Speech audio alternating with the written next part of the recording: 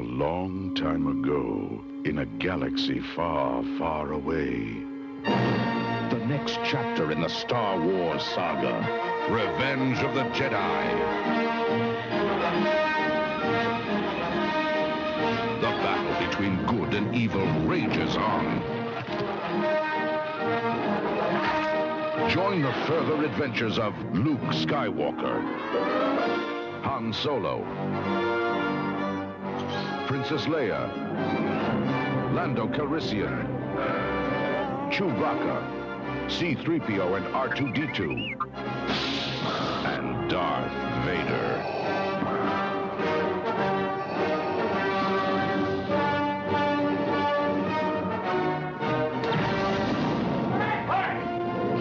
A journey to alien worlds. It's a trap. A rebellion against oppression. An epic of heroes and villains. An adventure as vast as the universe.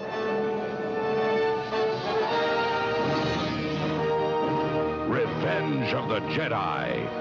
Coming May 25th to a theater in your galaxy.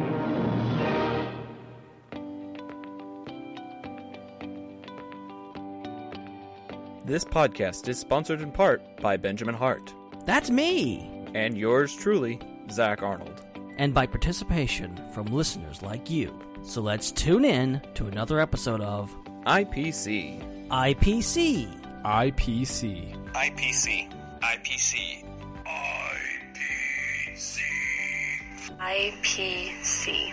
IPC. IPC. The Intergalactic Peace Coalition podcast. All the galaxies. All for you.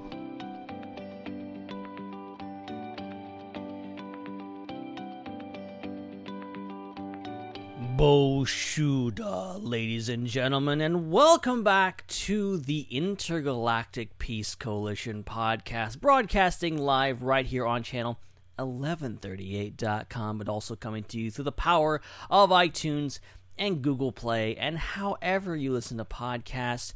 We are so delighted and excited that you're back with us tonight because we're going to be talking more Star Wars. Yes, indeed. And it's maybe something you haven't actually expected because there's been a lot of Star Wars news. We've gotten 2 new Star Wars trailers consecutively over the last couple weeks, and it's been a lot of fun. We're going to be talking about one of those tonight, plus Return of the Jedi. We're getting down to the nitty-gritty, our major, huge, year-long countdown to The Rise of Skywalker is coming to an end, actually. We're getting down to the end here, and it's going to be a lot of fun discussing Return of the Jedi, and then we got Force Awakens and Last Jedi, and then that's it. And then we'll be there. So that just goes to show how quickly it's going to come up. And it's going to be a heck of a lot of fun. But before we get into it, of course, introductions are in order. If you are new to the show, my name is Ben. And joining me, as he has for many episodes, it is my good friend, Mr. Jake Damon. Jake, what's up with you? Oh, man, I'm so happy the week's over and we get to chill and talk about Star Wars Revenge of the Jedi. Oh, wait, what? Yeah. What? Oh, they're changing the name on us. It's Return of the Jedi now? Okay, we'll go with that one. Kind of trip us up. Yeah. But I don't know. I've been thinking today so much about how like these next couple months are just going to be packed with Star Wars, and I'm so excited about that, man, because I forget where I read this. It's somewhere on Twitter. You may have even posted it. I don't even know for sure, but like half of the days in November are going to have a new piece of Star Wars content, whether it's The Mandalorian or a comic book or what have you, like something, or the video game Jedi Fallen Order. Yep. Yeah. I'm can't wait to get that one. I'm probably asked for that for Christmas. But either way, man, these next couple months are packed. Yeah, I believe it was Star Wars Explained that posted this calendar of events for just the month of November, and it's like just tons of stuff. Resistance episodes of The Mandalorian, and of course Jedi Fallen Order and all the stuff that's coming. It's it's here. It's upon us, and it's only going to ramp up. And, speaking of counting down to The Rise of Skywalker, we are now 48 days, or 47 or 46.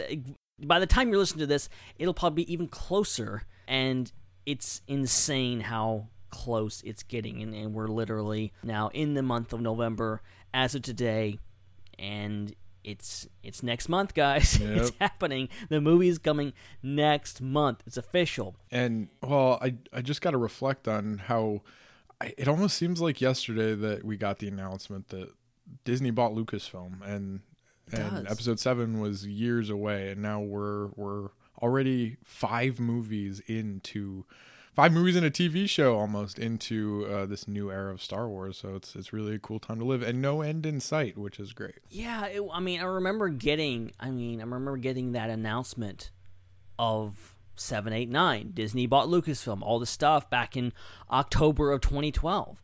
That was, as of just a few days ago, 7 years ago. Yep. Yeah. Which is insane. And to top it off, when we got that announcement, I remember thinking, like, it was exciting, and it continued to be exciting, but it was like, oh God, like 2015 is like so far off. It's like so many years away. Like, we have so long to wait. Mm-hmm. And now we're literally weeks away from not episode 7, episode 9. Yeah. We've come all the way through, and it's really the closing chapter of, I think, a kind of an era of Star Wars that has had its big ups and some downs, unfortunately. Mm-hmm. But overall, it's been amazing, and I'm excited for the future. I'm excited for but I'm also very excited to have not once but twice on this podcast gone through the films and discussed them at length. And it's been a lot of fun doing it. This time especially has been a lot of fun, considering that now we're closing out the Skywalker saga, and we're going to put a pin in this one, and, maybe in a few years we'll have more Star Wars films to talk about. But, like I said, 48 days away, we've got a lot of stuff, including The Mandalorian, which just got a new trailer earlier this week, which was nothing short of amazing. I'm assuming you saw it, Jake. What did you think? Oh, I saw it several times, and I thought it was fantastic. This was my favorite trailer for The Mandalorian so far. Wow, this is only the second one, right? I mean, have there been TV spots yet? I have no idea. I mean, would they even advertise this? It depends on if you've seen the stuff from Celebration. Which I have, yeah. Everybody has. Oh my God. Even if you were in Celebration, you've seen it. I got into it with somebody on Twitter. They were like, or I posted something about the new trailer. I'm like, this looks fantastic. Everything I've seen from this makes it seem like it's going to be as good as Empire, quality wise. And he replies, how could you know? You've only seen 2 minutes of footage. And I'm like, dude, I saw the panel. I saw all this stuff. So where have you been? Oh my goodness, yeah. So, but anyway, I think we've seen enough to know whether it's going to be, something we want to watch or not. And this definitely seems like it is. Like this trailer, I think it's like the second or third shot. It shows that ridge with I'm not sure what they are. They're not dewbacks. I don't think they're something else, but they're riding them across the ridge.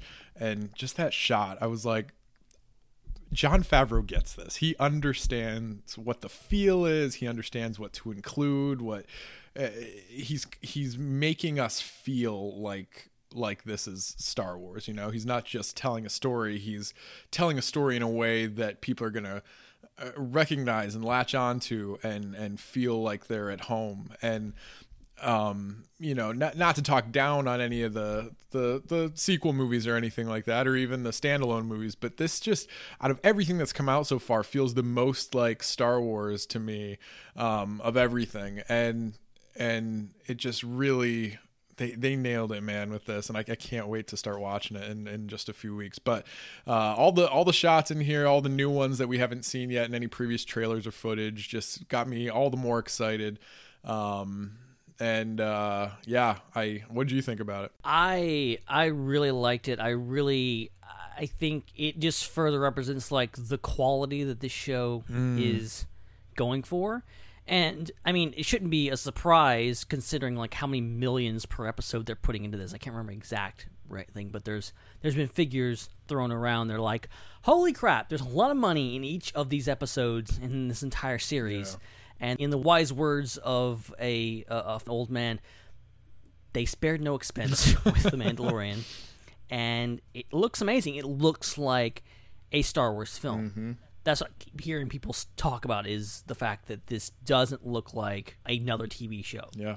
And we all know what TV shows look like. Oh, yeah. You know, I love the Arrowverse. I've had mixed feelings about it, but it's not a movie. That is a show. It's not movie quality. You know, none of those shows are. They're great, but they're not movie quality. Yeah. This is almost indistinguishable from a Star Wars film. Yeah. I think you could show this to anybody that is not up on all the Disney Plus stuff, and that you could tell them, hey, here's the new Star Wars trailer for the next Star Wars movie, and they'd be like, okay. Yeah. Like, this looks cool. Oh, yeah. And I think that's what we all wanted. Like, you know, I think back when Underworld, which was the first ever live-action series that George Lucas was trying to get off the ground, he was talking about that, and there was all this talk of he literally decided he couldn't make it because he had too grand of a vision for it. Mm-hmm. And at the time, TV wasn't... There was no such thing as Game of Thrones. So there was no benchmark. There was no high watermark in that regard. And so it just got shelved and it never happened. And I think he was trying to make feature quality content on a TV budget, and it just wouldn't work. Yes. Now they're doing it. Now this looks like a movie, and it's great. And I think that's all we can hope for with a live-action Star Wars TV show. We've seen animated stuff. We know they can achieve a lot with animated stuff and do it right, and it makes it feel like Star Wars. This is completely different. You can screw up live-action in a lot of ways, and they're not doing that. It's just visually stunning. It's crisp. It's got so many different planets, so many different worlds, so much special effects, and you can tell there's a lot of CG in it, but it's very good CG. It's not like video game CG that you see a lot in TV shows. Right. It's brilliant, and the action's great. The acting is exceptional. Everything about it, and it's just fantastic. And this particular trailer is like, oh my god, this is actually happening. Mm-hmm. And in a way, it's kind of a shame that George Lucas couldn't be the one to helm this project, especially since it's something that he's been wanting to do for so long. But I think that if anybody was going to do it, Jon Favreau and everybody else involved, they're so perfect for this project. And it does seem like George Lucas was on set for at least a portion of the production of this, so that's really cool that he'll have a little bit of influence. Yeah, I'm wondering if they'll, because they had the whole thing with Solo, and right. George Lucas was on set of Solo when they were filming the closet scene, yes, the love scene, and they talked about how that he influenced Alden Ehrenreich. He kind of directed Alden Ehrenreich to drop the coat hanger and all that kind of stuff, and that was kind of his fingerprints on that movie. I wonder if they did something similar here, because we know he's been on set, and we know he has a great relationship with Dave Filoni and even Jon Favreau. Mm-hmm, you can imagine he said, "Hey, do this," and if George Lucas tells you to do something, you're gonna do it. Yeah.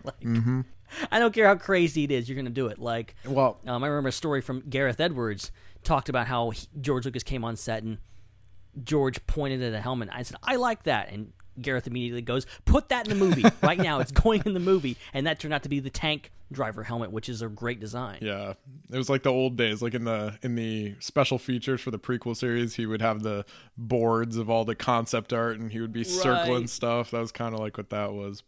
And I always forget to mention that Dave Filoni is part of this, and we know how much he loves this material and how much of a protege he is of George Lucas himself. So in a way, it is like he's been there all along. Yeah, exactly. And that's the thing with this, is that it really is kind of a coming of age thing for Dave Filoni. Jon Favreau is a huge fan of this. He's been involved with the franchise since the Clone Wars. So it's just great to see this happening and see this. And I have my fingers crossed that they're going to bring George back, and maybe he'll direct an episode of this at some point. Yes, because they're in the thick of filming for season 2 right now. So yeah. Well, they may surprise us. You never know. How cool would that be for him to come back to direct something Star Wars again? Yeah, I don't know how they would do it, because I feel like if George is on set, you can't tell him what to do. Right. It's just like Kathleen Kennedy take a sick day. George is back in charge. Right. Yeah, it'd be a little awkward. Like, hey, you who created all of this from your own brain. Yeah, can you go get me some like concept art from the other room real quick, and I can circle stuff now. Yeah, and bringing this full circle, because we're going to be talking about Return of the Jedi in just a minute, and this is set 5 years after Return of the Jedi. Oh yeah. And Return of the Jedi famously had director troubles with the late great Richard Marquand, who was hired to direct this movie, but there's a lot of rumors and kind of legends and stuff that have come after that movie that stated that he didn't get along with the actors. Okay, he struggled with the movie, and Richard Marquand has gone on record. I think there's a quote from him somewhere that says that basically he had a hard time doing the movie because George Lucas was so involved. It was like trying to create like Romeo and Juliet with Shakespeare sitting in the corner. Like, that was his analogy for it. And you can imagine that's huge. Wow. That's, having the creator there who is not incapable. I know, depending on who you talk to, he might, but he's not incapable of doing everything. He did A New Hope. He did it all. He almost killed himself, but he still did it. Right. He did all the prequels, so he's capable of it. The quality differs here and there, but he's still capable. Right.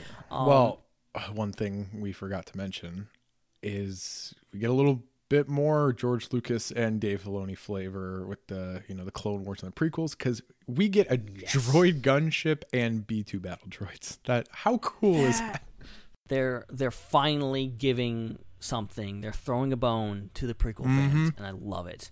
And it just makes sense. It makes sense that Dave Filoni basically became known as a household name now because of the Clone Wars and working with battle droids for so many years, and naturally the first live action series. And some people are speculating that this could be actually the opening scene of it, because we're thinking that it's a flashback scene, but I saw some people speculating that maybe it's actually a prologue scene, a la Solo and Rogue One. Okay. Where you're kind of introduced to the character, and because you see the kid, and everyone's thinking, okay, maybe the kid is a young Mando. Before he dons the mask. That makes a lot of sense, I think. I mean, I was kind of secretly hoping and assuming that maybe all this stuff was just like leftovers from the war and it was being used, but I think flashback would make a lot of sense for sure.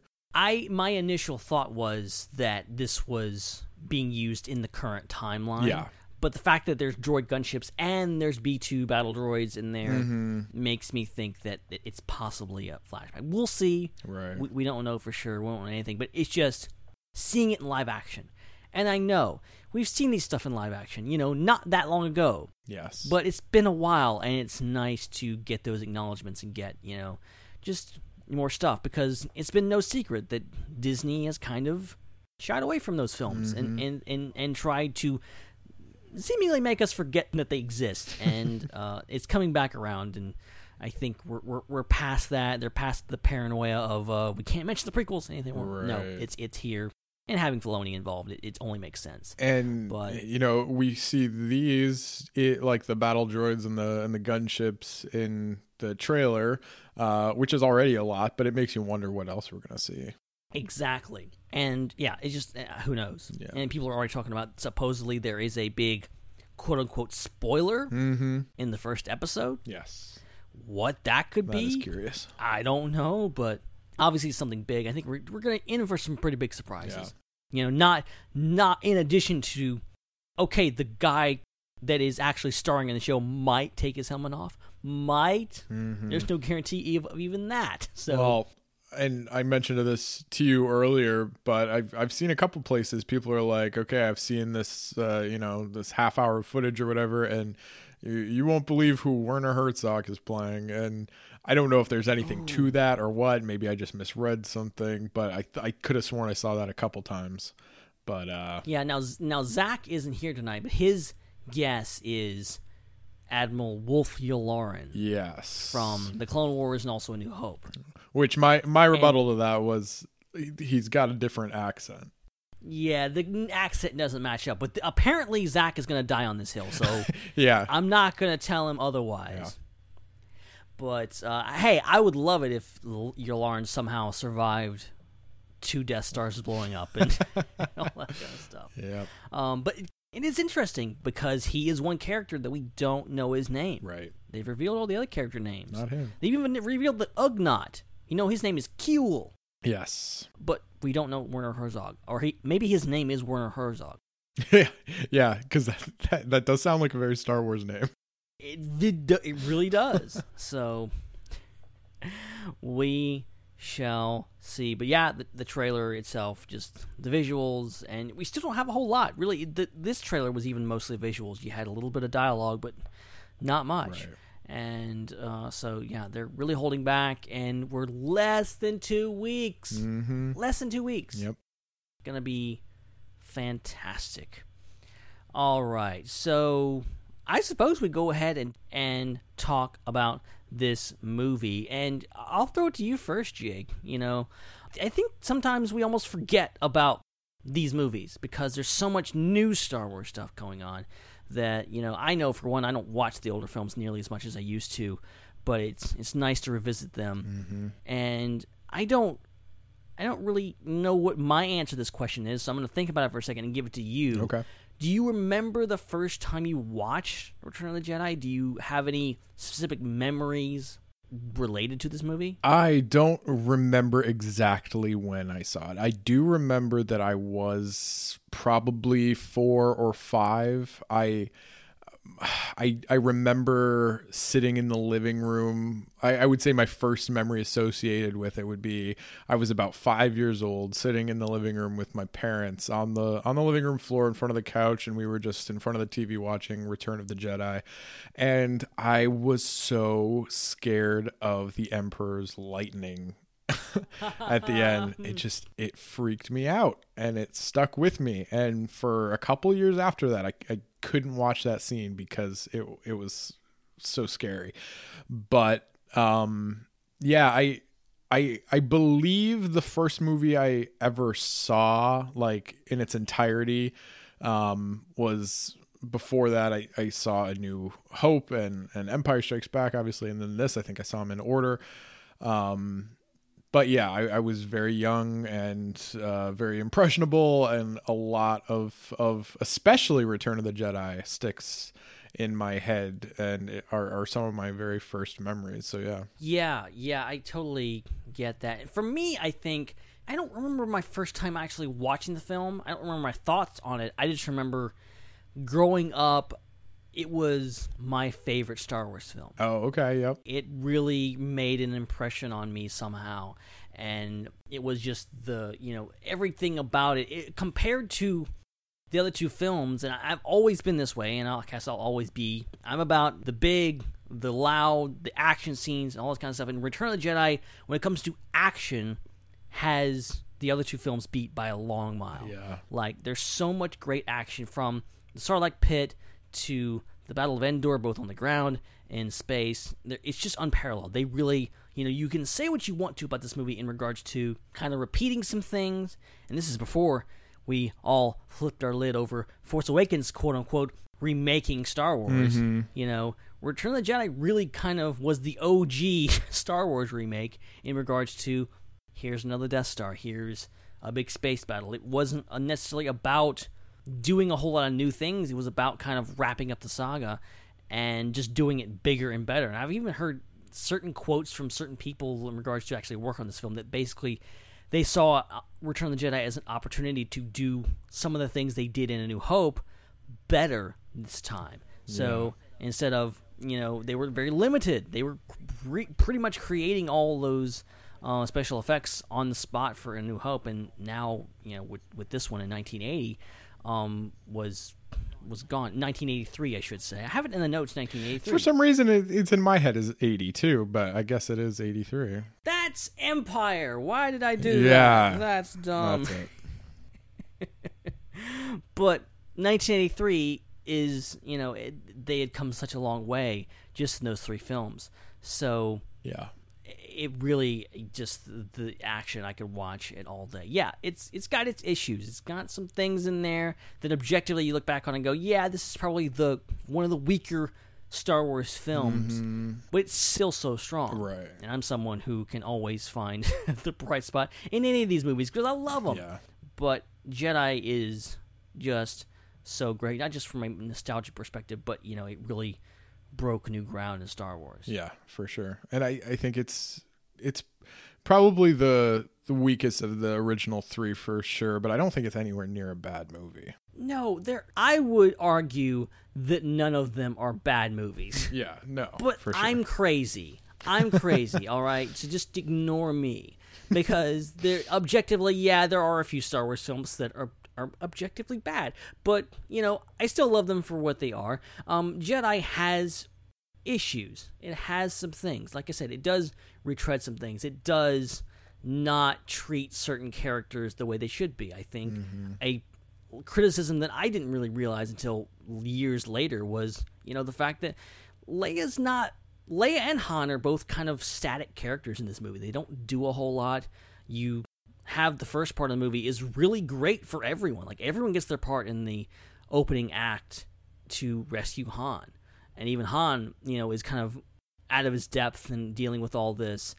And then you get to the second and third act, and it's just like Leia does kind of nothing, and Han is kind of just samey. He doesn't feel like he's kind of earned it or, is developed that much. Yeah.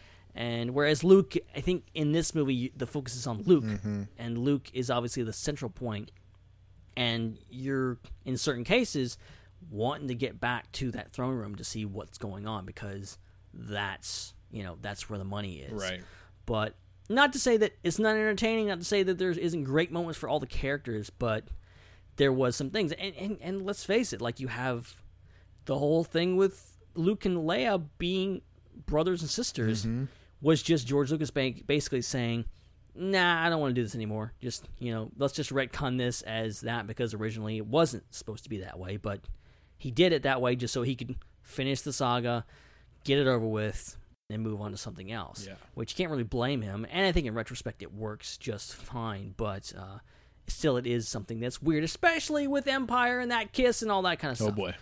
Incest. It's just a part of Star Wars. It always has been. It should be a part of every family film. Yeah, of course. Yeah, absolutely. Just kidding. Oh my gosh. But I don't have any specific memories other than, like, I remember loving this film to death. And the opening scene, I think one of the best Star Wars moments. I think one thing that sets this film apart, especially from the rest of the original trilogy, is that it's a slow burn, especially in the beginning. Like, the Empire and A New Hope, they open with a bang. Like, they're pretty quick to jump to the action, whereas Jedi is, adding all this intrigue. Luke's coming, but you don't see him, and then he shows up, and you're like, what's the deal? He doesn't have a lightsaber, he's all dressed in black, as he turned to the dark side, all this stuff. And leading up to the Sarlacc Pit battle is just amazing. It's also creepy because the whole set design and the creatures and all this kind of stuff in Jabba's palace, it's just all over the place. You said you were freaked out by the Emperor. How did you react to, like, all the stuff in Jabba's palace? I think I just thought it was, like, weird and cool, and, like, Slave Leia was certainly my first, like so many people, my first, like, that was an eye-opener. Awakening as a male. Take that for what you will. We all know what you're talking about. You don't have to go into detail. Yeah, but I think I just thought it was really cool, and it always intrigued me when Leia came in as Bausch and unfroze Han, and that transition where it kind of goes red, like red hot, and you see the outline of Han, and then he just falls out. That was always really striking to me, that visual. Yeah, it really is, and it's funny how Empire ends on such a big thing with Han is frozen in carbonite. You don't know what's going to happen to him, and then basically just opens this movie and he's pulled out. Without much issue. Which is not to say that he escapes, but he still, it's not as dramatic when he comes back out. Yeah, and I really like that whole arc, like how it transitions from the end of Empire to the beginning of this, and it gives you kind of like it leaves you with a question, like what happened to Han, and it's like one of the many things that made you want to tune in for this next, last chapter of this trilogy. Right, and it's also, I mean, the relationship between Empire and Jedi really is kind of a major throwback to the serials and everything that kind of inspired George Lucas in the beginning, because having this huge cliffhanger, and now we're spoiled. Yeah. Now, we get a Star Wars movie just about every year. Yeah. Except for next year and the year after next, but that's a whole nother story. But this, they had to wait 3 years for that, and that had to be huge. Yes. And even so, it's still a huge thing. And having basically the first part of this movie doesn't work without Empire. Like, you have to, have at least have an understanding of, okay, this is a continuation of that. This is just a time jump, and then we're moving forward with this, and we've got to finish Empire before we can get to Return of the Jedi, which is maybe not the best thing for this movie. Mm-hmm. If you think about it objectively, I think being that Jedi is already off the bat has to clean up the mess that Empire started. Yeah. And then tell its own story. Mm-hmm. I think maybe handicaps this movie just a bit, especially in regards to it's supposed to be the ultimate ending, or at least it was, to the saga. Right. And as we know, that's not the case anymore, but in 1983, this was it. Yeah. And you can imagine, and this movie isn't any much longer than the other ones, so it's kind of, it's weird. Little did they know that it was the first of 3 endings to 3 different sagas. And now they're still saying, "Oh, it's the end, it's the end," and everyone's like, "Yeah, sure, whatever, Lucasfilm." 20 years from now, episode 10.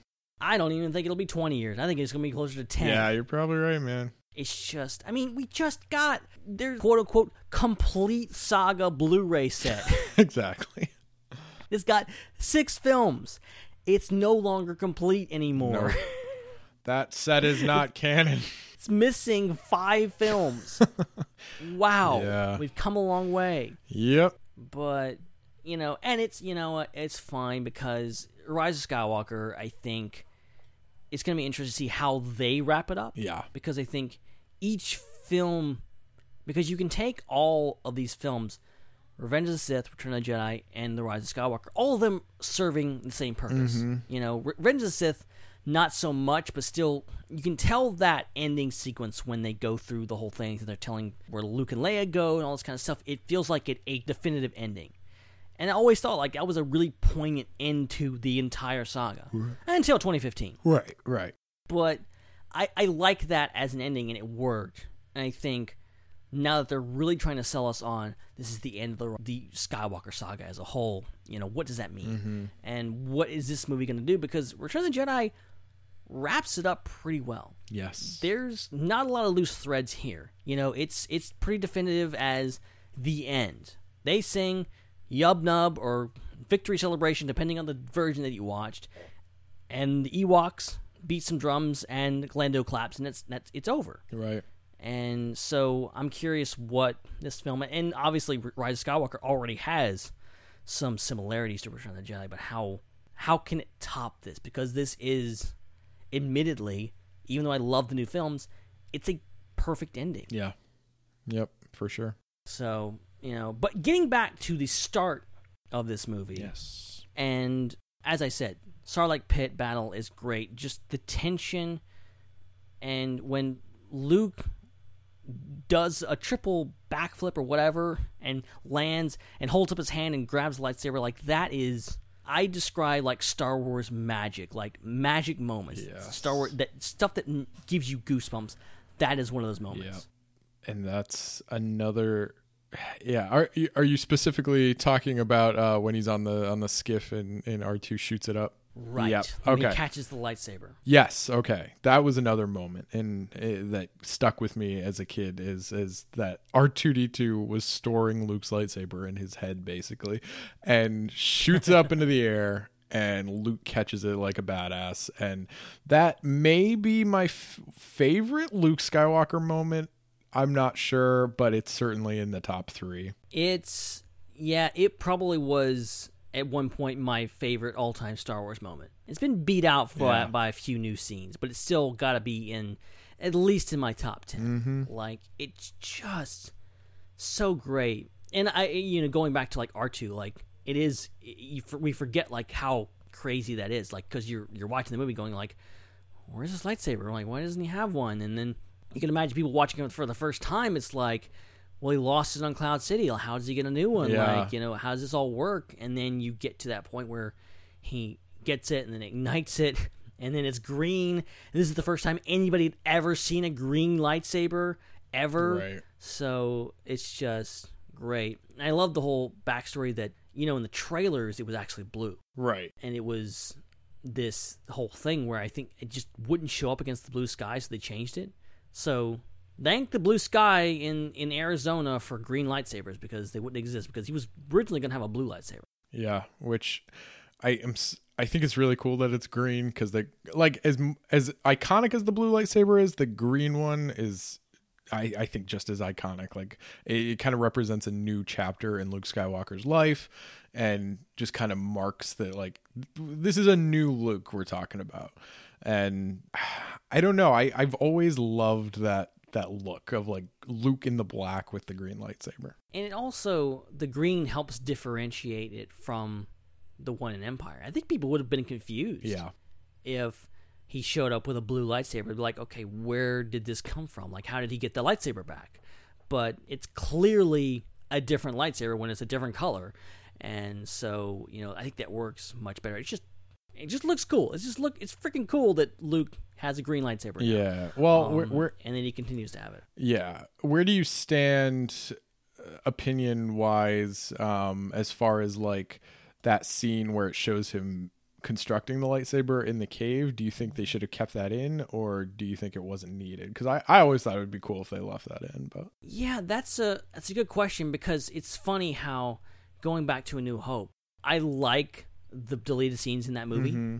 Like, there's the great Tashi Station scenes. I'm not saying they're great. I'm not saying that they're well acted or anything like that, but I like the content of them. I like that how they are, Biggs. Yeah, and him Luke and are having Biggs. conversations and talking about stuff. Like, it's really good, like, stuff, and it's a time capsule for, like, what the writers and George Lucas were thinking at the time in regards to the universe, and establishing some things that weren't even touched on in A New Hope. Right. I like those. They don't actually work in the movie, because all that stuff happened, like, before the opening crawl. Right. Or while stuff was happening, and Luke's introduction didn't come until much later. Same thing with the Return of the Jedi in regards to, I think it works much better when Luke shows up in Jabba's palace. Mm-hmm. I really, really, really like the scene in the cave. Yes. It's amazing. And it was also crazy to go so many years about hearing about it, and then all of a sudden at Celebration they were like, oh, hey, here's that scene that you've been hearing about all your life, and they finally showed it. Mm-hmm. And it's a great scene. I think the movie works better without it. I think it works better, but I would love to see a version of the film where that's edited in, because there's other stuff too. There's Vader stuff. No, actually, I'm misremembering this, because I remember the way it goes is the movie opens with Vader arriving on the Death Star. He goes to Jir Jarrod, threatens him, says whatever. Then you follow Vader to his chamber or whatever, right.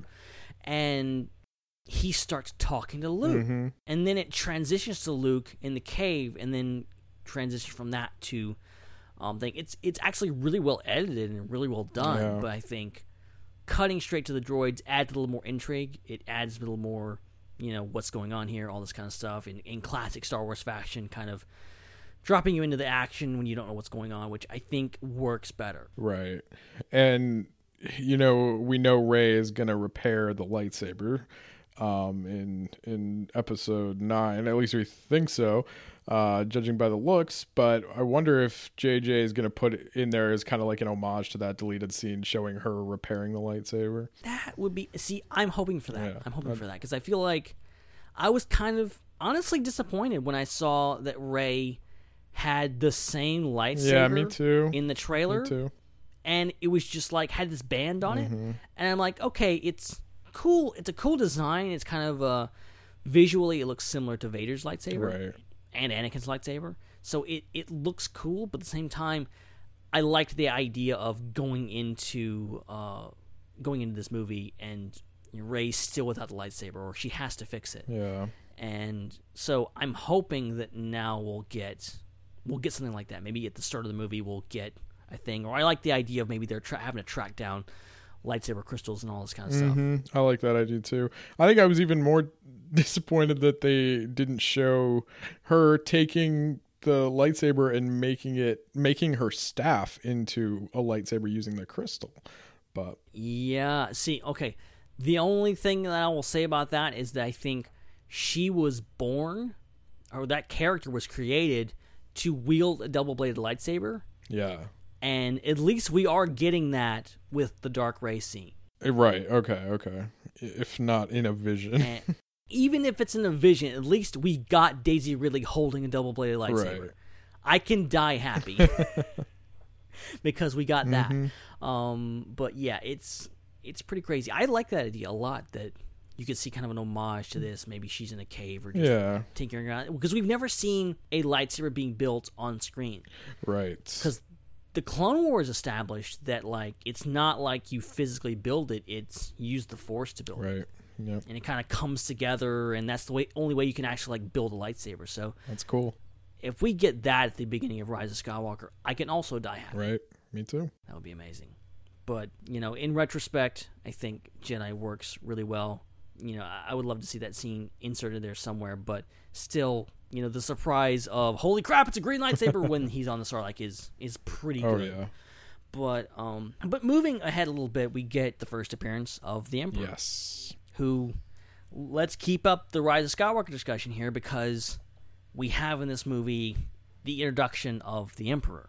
The first time we've ever seen him before. And he's a really old guy. He looks like he's on his deathbed when he walks in, and yet 30 years later we find out he's still alive, even after being thrown down a shaft. What the hell? Yeah, he's a really old guy in this, played by a young guy, and then in the prequels he's a young guy played by an old guy.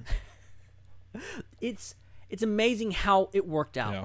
How he was like 30-something when he played Palpatine in this. Yeah. Which is astounding. He pulls it off. Like, how well he did it. How well he did playing a really just like a super old man. And I remember thinking as a kid, like, oh god, this guy's got to be like 300 years old. Like, he has to be like as old as Yoda. Yeah. Like, to look the way he does. And I don't know, but at the time of Rise of Skywalker, he has to be. Yeah, yep. Exactly. But it is interesting that he's here. And then I think he's a really great bad guy. It totally changes the dynamic, because now when he comes on the scene, it's less about Vader being, in A New Hope, it was Tarkin was the main bad guy, and Vader was kind of off in the shadows, whereas you really begin to understand what's going on here, if you haven't seen the prequels first, that, Emperor is the top dog here. He's the one in charge. And Vader is just the lapdog. Right. And maybe it could have been written better in regards to, their relationship, but you definitely get the idea that throughout this movie is peppered in that Vader's, he's not too happy. He's looking for a way out, and he does get that chance. Mm-hmm. Yeah. And just seeing the Emperor and just his persona and how he carries himself, how he talks, all that stuff, it just reminded me of how iconic of a villain he really is. Like, we always think of like the bad guy of Star Wars being Darth Vader, at least I do, but the Emperor, man, I think he could go neck for neck with, or toe to toe, or whatever the phrase is, with Vader for like most iconic villain, I think. It's not just, and that's the thing with like Star Wars characters in general. So many of them are, you have characters that have a certain look or whatever, and they're like, I love the idea that like just a silhouette. Vader's silhouette is so iconic. Yes. You just look at that and you instantly know that character just by seeing a black image of a silhouette.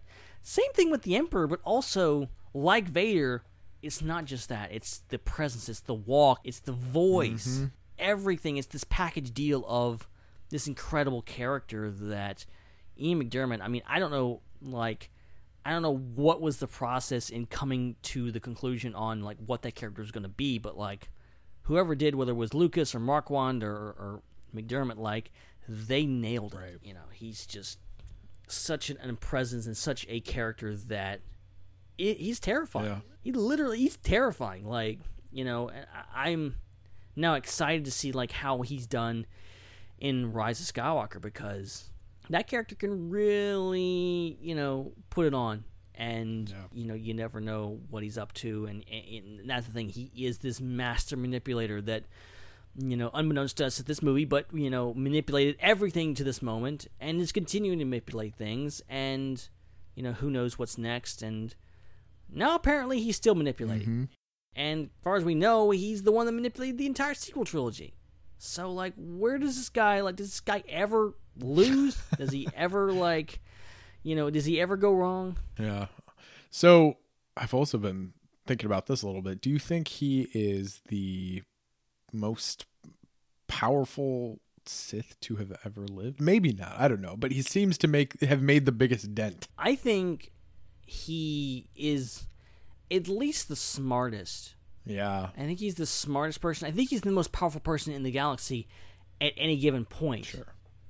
And I think he's definitely the smartest. I think he knows what to do, and he's all about that. And it's going to be interesting to see how he goes going forward. I keep talking about Rise of Skywalker, but you can't not talk about it without this. But, like, you know, what is his power level? I feel like Return of the Jedi is a breaking point for the character, because he is at a point, and it's a breaking point for Vader, because no one else could stop him. You know, the Jedi, they were all duped. They couldn't stand up to him. Mace Windu, this powerful Jedi, couldn't stand up to him. Yoda couldn't do it. But his ultimate defeat, or at least his initial defeat, is Vader, who was not as powerful as him, but was him surprising Palpatine ultimately and catching him off guard. Otherwise, this guy seems unbeatable. Yeah. Like, he really does. Yeah. I wouldn't want to go against him. No. And just, I like the idea of, like, not just introducing someone. I know he has a lightsaber in the prequels, and he's badass with it, but at the same time, having this character that doesn't need a lightsaber, that just, when you can shoot lightning from your fingertips, why do you need a lightsaber? Well, it sure looks cool, man. It really does. Are you threatening me, Master Jedi? There you go. I mean, almost every line he says in this movie is iconic. Like, it's crazy. Yeah. So, yeah, Palpatine is so great, and this movie defines him. And he's had a lot of defining moments over the years, but Return of the Jedi just makes such a huge impression. So, going over... So, after this, we get to Dagobah. Yes, we do. And we go back to Yoda, who is dying. The only Jedi, I think, in the galaxy that died of old age. Yeah, and old he was. Like 900 years old, to be exact. I think that's what he says. Yep. And yeah, it's sad. It really is. But I like the idea that he literally outlived everyone. You know, he didn't get killed off or anything. I feel like if Return of the Jedi had been made again, or had been made later, we would have seen CG Yoda showing up, you know, and maybe fighting the Emperor again. But I'm glad that didn't happen, you know, because that would have been a distraction from Luke, but whatever. I mean, he was hobbling around with a cane in the prequels, so I don't know. It felt like his time was coming. Yeah, I mean, we knew he was in retirement age, but didn't know he's that bad off. Yeah, enjoying his retirement package on Dagobah. Exactly. Yeah. Exactly. But we get the big reveal about, you know, Obi-Wan shows up, Force Ghost, Luke's sister, which, as I said, it was kind of a last-minute retcon. I think when you watch the films now, I think when you especially watch Last Jedi, I think it works really, really well. Yes. But I think in the context of the original trilogy, it's kind of weird. It is kind of weird. Yeah. But I'm not gonna fuss about it, because the amount of jokes that is spawned and all the incest stuff can't take that away from it. It's too much a part of Star Wars now. You can't take it away, you know? Like, love it or hate it, it's part of the Star Wars DNA. Exactly. It's like the holiday special. Yeah. Like, you can't get rid of it. Like, it's part of the deal. You just learn to live with it, and there's so many memes and so much like goodwill around it. Even if it's bad, it's still enjoyable. Yeah. So whatever. We move on through this movie, and the rebels have regrouped. They're getting together. They're going to attack the second Death Star, as we've seen. Bigger and better than before. Apparently so, because...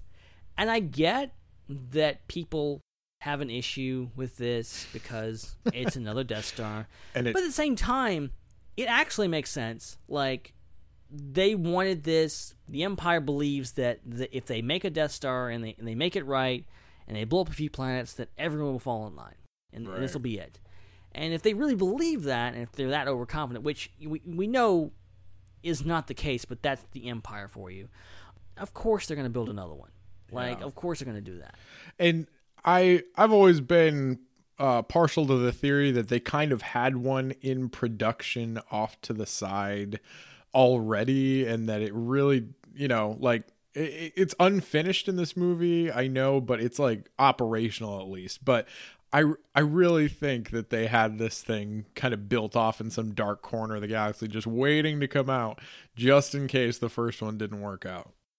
That's my theory. That's the thing. That's how I've reconciled it. Yeah. And I'm not so sure that canon agrees with that, but I don't care.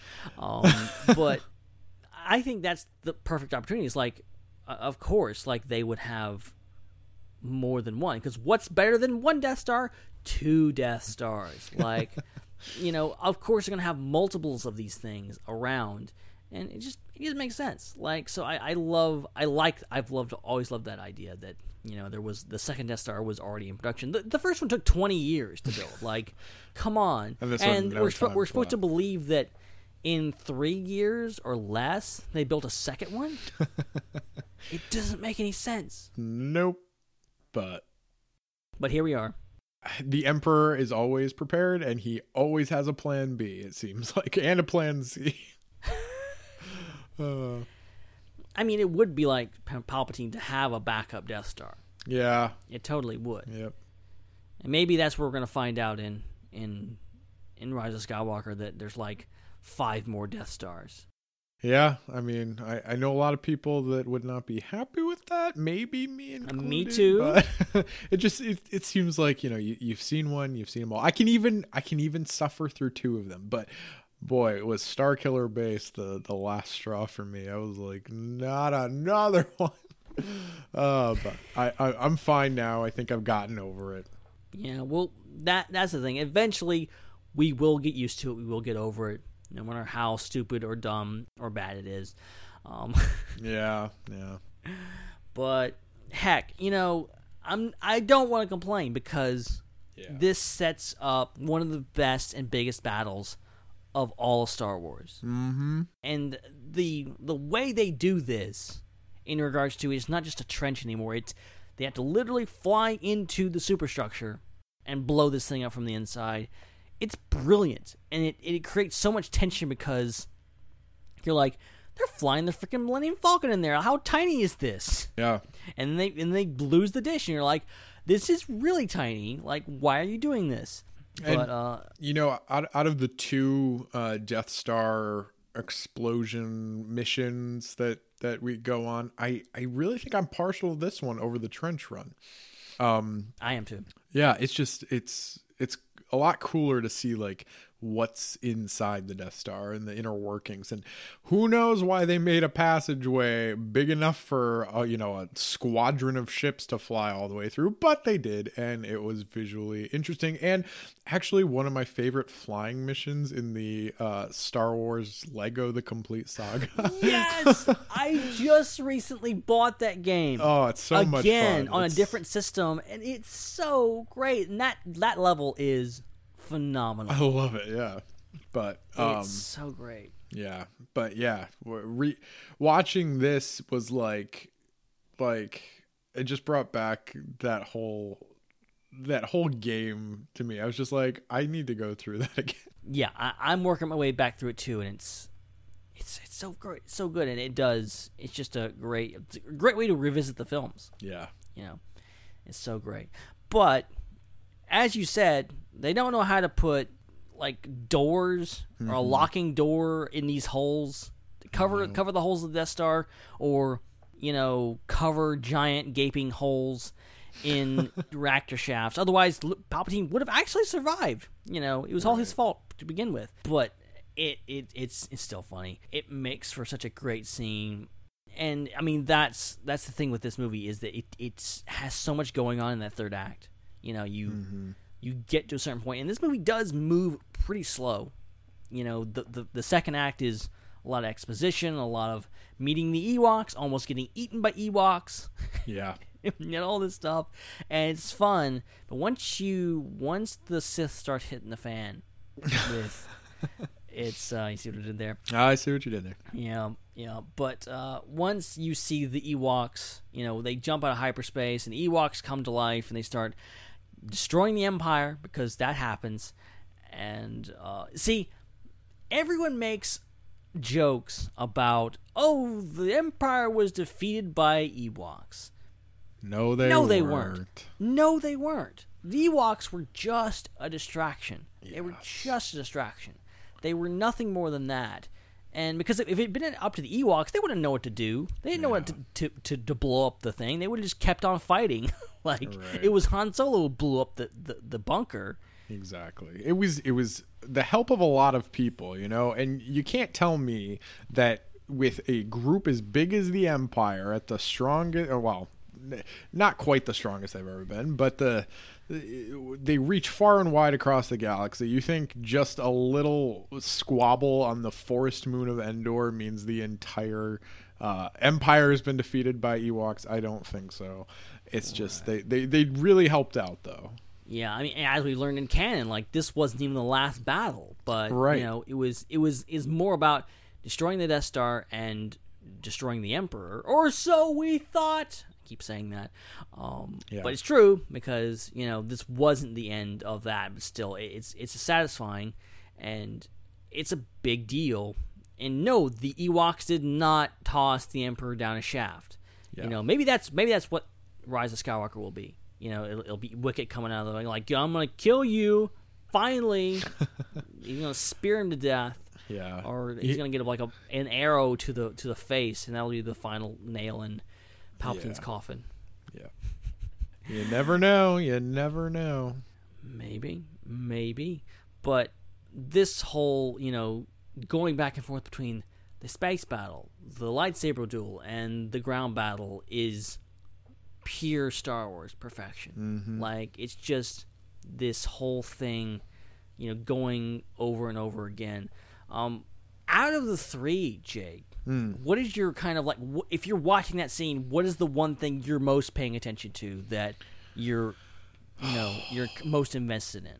I think I have to go with Luke and Vader and the Emperor, because out of the three, that's the quietest and the most focused, I think, because the other two, everything got lots of explosions going on, fighting here and there, lots of loud noises and all that, and then in this, it's just you kind of hear that kind of faintly off in the background. You hear fighter ships shooting and stuff, but it's a very quiet setting, and it's just talking, and eventually you do get the lightsaber battle, but and epic music and all that. But that, I think, is the heart of this movie, is that end battle, and it's so much more than just a lightsaber fight. It's the character dynamics and the struggle within, and there's just so much going on there without it having to be an all-out squabble and battle. Right. And I mean, ultimately, that is the real battle, Yes. because if Palpatine isn't destroyed, and if Vader isn't redeemed, like, all this is for nothing. Like, they can build another Death Star. They can't get back the Emperor. Or can they? Who knows? But, you know, that's the thing with this thing. And it all comes down to that one battle. And it's great. It's wonderful. I think it's really one of the strongest lightsaber duels because it's not about the lightsaber choreography. Mm-hmm. I'm not throwing shade at the prequels. I truly am not. I love the prequels. I love a lot of the battles. I love some of the newer battles. Yeah. But I think a lot of it has to do with, like, oh, look, it's cool and awesome and action-packed, and it's not what it's about. It's about, you know, these characters interacting, and essentially in a lot of these scenes are about, you know, these characters hashing something out, having a conversation, and that's exactly what it is. It's, you know, Vader and Luke having a heart-to-heart conversation, and Luke whittling away at Vader's, you know, wall of darkness, and Luke kind of coming undone, you know, towards the end. Well, so this is my top lightsaber battle, but with the Bespin battle second, and then third being Obi-Wan and Anakin. Yeah, I totally see that. Totally. But I love the space battle, I think, the most. Yeah.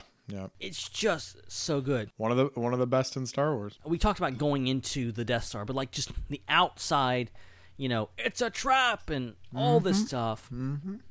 It's brilliant, and going around, and because we'd never seen anything like that before. Like, still having a battle like that. I mean, the only bigger battle that I can think of is like the Battle of Coruscant in Revenge of the Sith, but we kind of fly through that. You don't really get like a sense of what it is and like what's going on.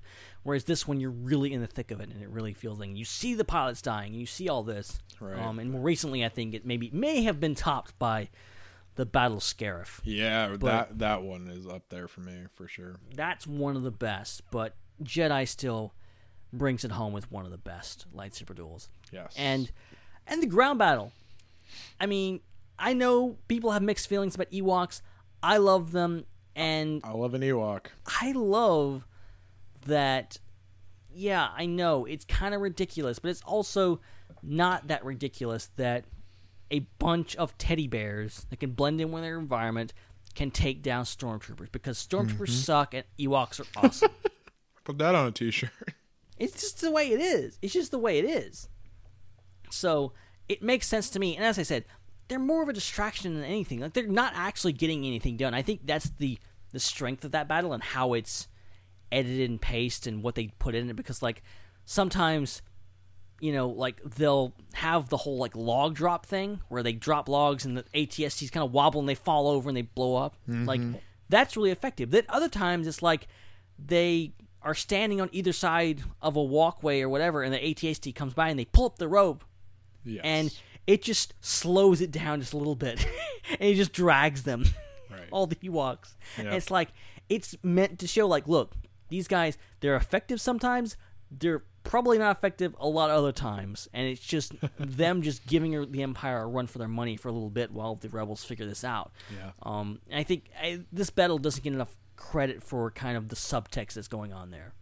Yes. It's really hard to choose out of all three of them, but I think the lightsaber battle for sure. But altogether, it just makes for really good storytelling. It is. It's great. And then you have, you know, the ending, which is so powerful. And that scene always chokes me up with Anakin and Luke having their moment together. Yeah. And you know what? I just thought about it.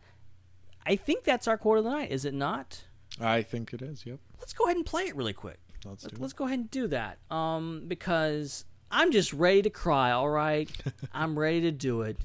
Hopefully I won't, but maybe we will. But yeah, let's go ahead, and without further ado, let's talk about that since we're right on the subject. Then we'll come back. I mean, we'll take a little short break. But yeah, without further ado, here is tonight's quote of the night. Luke, help me take this mask off. But you'll die. Nothing can stop that now. Just for once, let me look on you with my own eyes.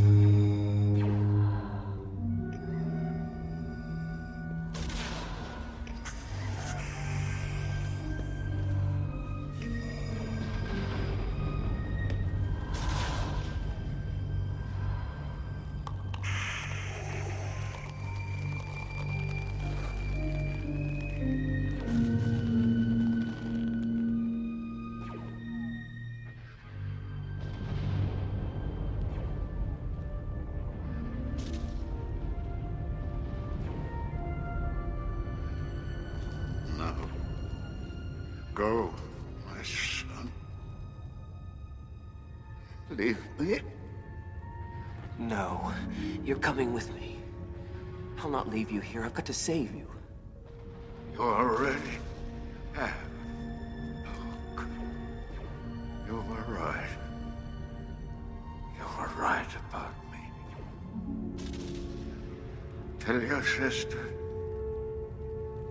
You were right.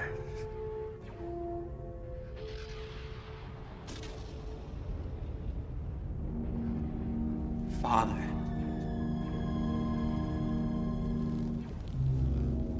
I won't leave you.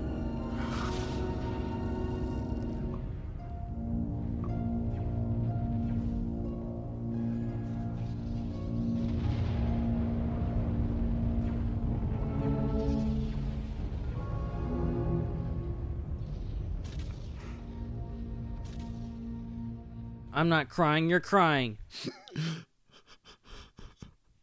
Sorry, I just need to grab a tissue. That scene, seriously, it gives me chills every time I watch it and hear it, and it's great. All due respect to the late great Sebastian Shaw, who played Anakin so well, so briefly. Yes. And and that scene, it tears me up because like that is the only moment Anakin and Luke get together, the only moment ever. Like, they actually get to say as father and son, because it's not Vader, it's not talking through a mask, it's just face-to-face, this one scene. Not counting the afterlife. Well, yeah, you're right, and who knows, that may not be the case anymore after Rise of Skywalker. I'm just saying. Yeah. But who knows what's going to happen there. But this is also one of my favorite scenes in Star Wars, because it's such a human moment. It's such a loving moment, and it's really satisfying to see one of the greatest villains of all time be redeemed and come back to the light side, where I think Anakin has always belonged. I think in retrospect we forget how big this is, how revolutionary, how much this subverted expectations back in the day. Like, I think this was really, and this is a defining of, like, what Star Wars is. Like, we think of Star Wars now as, like, oh, it's this tale about redemption and love and family and all this kind of stuff, this really good messages. But all of that really comes from Return of the Jedi. Mm-hmm. Like, it's not to say that it's not present, but A New Hope and Empire are these films that they're about, coming of age stories. They're, A New Hope is about Luke doing his thing and wanting to be like his father and growing up and being a hero. Right. And Empire is kind of tearing all the characters down, and rebellion and, intrigue and darkness, and Luke continuing to become what he is. Jedi introduces all these new elements about, redemption and the fact that no matter how dark something seems, no matter how dark someone seems, they can come back from that. Yes. And those are really powerful messages, timeless messages that are very important, especially now in regards to you have really bad people. Even those people deserve compassion and redemption, and that's the ultimate story of Return of the Jedi. And it encapsulates Star Wars as a whole in regards to understanding that everything that Luke was up against, he had every reason to hate Vader, every reason to just go and kill him, which he almost does. He still goes back and saves his father, and it's just so poignant, and it echoes throughout the entire saga. And I never really thought about it until like right now, is the fact that Return of the Jedi, you can't diss this movie because it so much of Star Wars is in it. Yes. And it's so just a part of everything, and it makes all the difference. So props to Return of the Jedi for being Star Wars, for making Star Wars what it is, because without it, we would be looking at a different saga altogether. For sure. So, all right. Well, I think this is a good time to take a little short break. We'll hear a word from one of our sponsors, then we'll come back, say hello to our patrons, we'll talk about our favorite moments and our planet scores, but until then, we'll see you on the other side of another IPC podcast.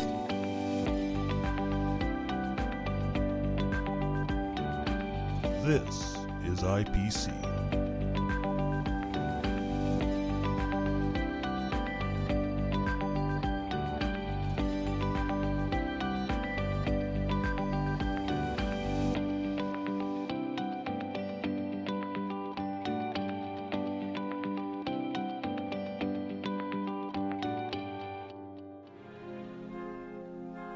Greetings, this is Obi-Wan Kenobi, and I have drifted into the underworld.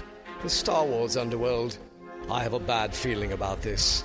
Hey y'all, this is Ben Hart here. I know y'all just heard me on the IPC talking all things geeky and fun. Now I'm here to tell y'all about my other podcast. It's called The Star Wars Underworld, about all things Star Wars. We talk Star Wars The Clone Wars, Star Wars The Force Awakens, Star Wars Last Jedi, Rogue One, A Star Wars Story, and so much more. I record it with my friends Chris and Dominic, who are here to tell y'all all about it. Hello, Chris. Hello, Ben. I'm so excited to talk about Star Wars this week. It's fun. It's funny. We're going to have a great time. Hey, guys, I am so nostalgic for mall packaging, and I love being on the Star Wars Underworld podcast talking all the latest Star Wars news. Well, now that y'all had a little taste of the show and you know what to expect, you should check out more episodes by going to StarWarsUnderworld.com or by searching for the show on the iTunes, the Apple Podcast, the Google Play, and all sorts of things. And may the Force be with y'all.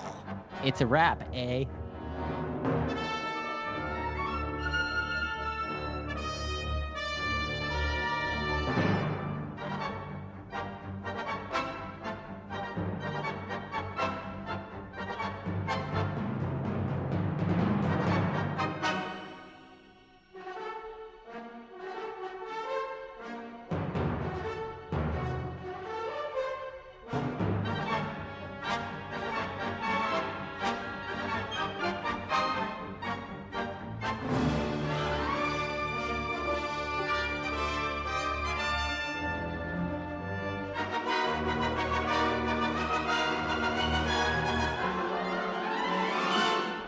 All right, welcome back to the IPC podcast. We're talking Return of the Jedi and its impact on Star Wars and its continued just greatness as a Star Wars film.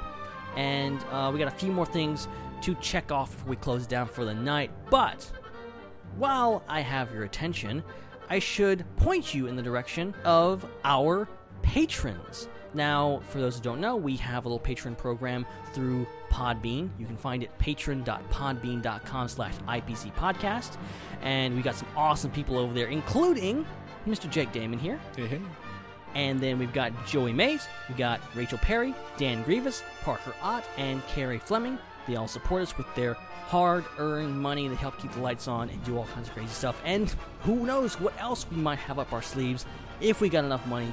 And it all goes back to you. It doesn't go into our pockets. It goes back to the podcast, making it better and stronger and more awesome. So, what if Bill Gates started listening to the podcast and he was just like, I'm gonna give these guys like $5 million? Then we would be doing episodes once a day, or maybe twice a day, because I would quit my job. I was gonna say you'd probably quit your job and open up a studio. It would be full-time podcaster. Yeah, living the dream. That's the dream. Living on Bill Gates' dollar. God, wouldn't that be awesome? Mm-hmm. Okay, so let's get back to Return of the Jedi really quick, because I got to ask you, Jake, what is your overall favorite moment? Well, I think I think even though I mentioned that I love the lightsaber battle at the end of this, it's such a great moment, and it's a very close second. I think my favorite moment has to be pretty much like the first, I don't know, 1/6 or 1/5 of the movie. I love everything at Jabba's palace. I love the Sarlacc pit. I love the escape. I love the Jabba getting killed by Leia. I love everything about it. It's so cool. I always loved Tatooine, and I think this is one of my favorite, things that takes place on Tatooine. I don't know. There's just something about it that I've heard people mention that this is like one of their least favorite parts of the movie, which is always interesting to me because I think it's one of the most fun and most interesting. And I don't know. It always stuck with me, and I put that, like, whenever I think of Return of the Jedi, I always think of that part of the movie first. Yeah, I agree. That's such an amazing part, and it's just, I don't know. This movie is full of such amazing points, and for me, I think I'm gonna go with the moment when they drop out of hyperspace. Yeah. In front of the Death Star, and just the start of that battle. And them trying to figure out, like, what's going on and realizing that it's a trap. Yeah. Yep. It's just so great. And, yeah, that whole scene, just how absolutely outnumbered they are is just amazing. Yes. And Lando's great, and Nine Numb is great, and Millennium Falcon, and it's just this thrilling battle that really kicks it off right there. And Akbar's great. May he rest in peace. Love Akbar. And apparently we're going to have his son in Rise of Skywalker, so that should be fun. Yeah. I think I love Radis more. Just going to put that out there, but I agree. Akbar's great. He really is. All right. Well, I think it is time for our final thoughts and our plan scores so we can wrap this show up and this discussion. Jake, I'm going to go ahead and throw it to you. Final thoughts and score out of 10 on Episode 6, Return of the Jedi. Well, I think I'm going to give it a higher score than most people might give it. I got to give this like a 9 because I don't know. I really struggle between 8.5 and 9, but if I have to choose, it's got to be 9 because it's such a good ending to the trilogy. There's so much in it to love. You get great character moments, great that father-son scene at the end, the duel at the end. You get three different fights, and they all go together so well, and it's so hard to choose which one you love the most. And the movie opens strong to me, and I don't know. It's just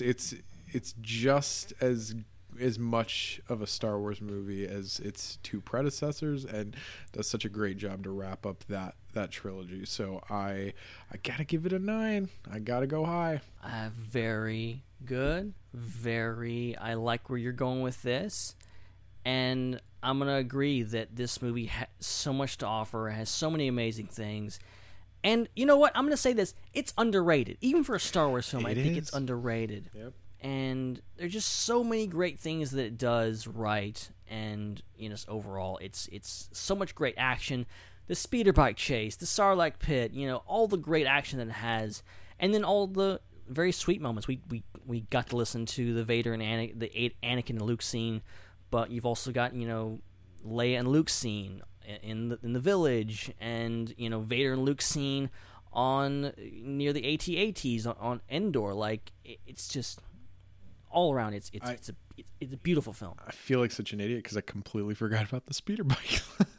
But we didn't mention it, but like it's there. Like this movie is so jam packed. Like it's incredible. I think that's another one of those scenes that is just so iconic to this. Like it's one of the first things I think of when I think of Return of the Jedi is the speeder bikes. Yeah. It's really that whole thing, and the technical element of how they did it. Like, I remember watching Empire of Dreams and going like, wow, like they outdid themselves with that sequence. For sure.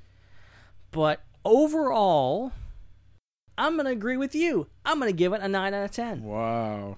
Because I think it deserves so much credit for defining Star Wars for a generation, for the trilogy, and setting everything up. And, we would not have the Star Wars saga we have today without Return of the Jedi and giving us so many great things. Flaws and all, it's a brilliant, beautiful film that really has stood the test of time, I think, for a lot of ways. So I love it. And it's tempting to put it as the lowest score of the three, I think. And even though I don't think it's as good of a film as Empire, I think it, I think I gave Empire a 9 too, but I think it's a 9 in just a little bit of a different way. Like it does have weaknesses, but so does every movie. And I think the strong points in Return of the Jedi are just so strong for me that I put it that high. Yeah, totally. So yeah, both 9 out of 10s there, guys. Yep. We like this movie. Surprise, surprise. Hashtag Ewoks. Ewoks forever, guys. I hope they're in Rise of Skywalker. Please, give us Ewoks. I'd love an Ewok. That would be amazing. All right. Well, I think that about wraps it up. Unless you have anything else to say about Return of the Jedi. I don't think so. Just it's been really fun revisiting this trilogy, and I feel like it's one of those things where I could do it every couple of years and always find something new to talk about. It is. It's so amazing. Okay, so on the social medias, in between shows, you can catch us on Facebook and Twitter and Instagram at IPC Podcast. You can follow us personally at Zach DFW for Zach Arnold on Twitter and Instagram. He's not here tonight, but he's with us in spirit, and we're going to give him a plug regardless. You can follow myself at Ben Hart with no E on Facebook and Twitter and Instagram. And Jake, tell the people what you got going on with your other podcasts and tell them where they can find you online. Yes. Well, you can find me on Twitter.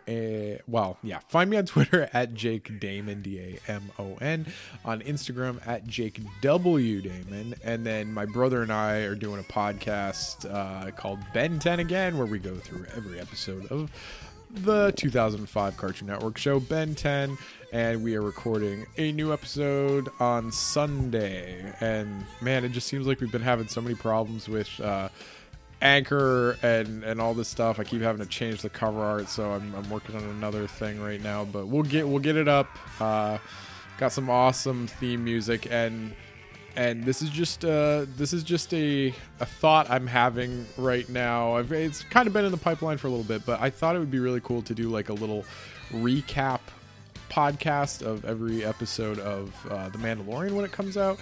So I'm thinking about doing something like that. But yeah, if I decide to go forward with that, you guys will be the first to know. That sounds amazing. I definitely will be interested in that, both for listening purposes and maybe even being on it. Maybe I would like to be on it. Absolutely.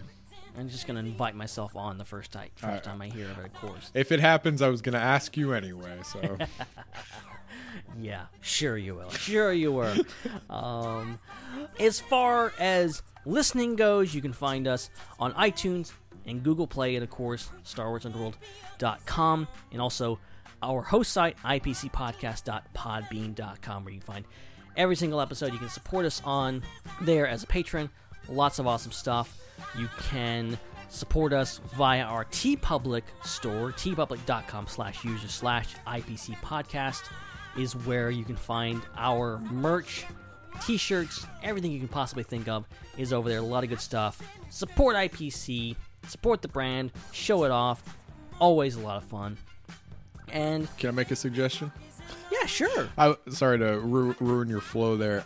I think the store could use some bobbleheads of all three of us. How cool would that be? I completely agree with that. They need to make that happen.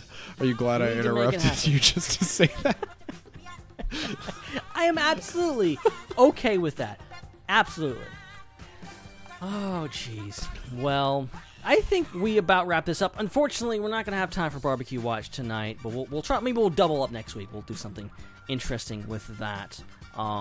But I think without further ado, I think we about conquered this one, unless, Jake, you have anything else to add on everything we talked about tonight. I don't think so. It's like I said before, it's been really fun, and I hope we get a chance to do it again in the future at some point. Maybe 5 years, maybe 10 years, maybe 20, maybe 100 years. Who knows? But let's do it again.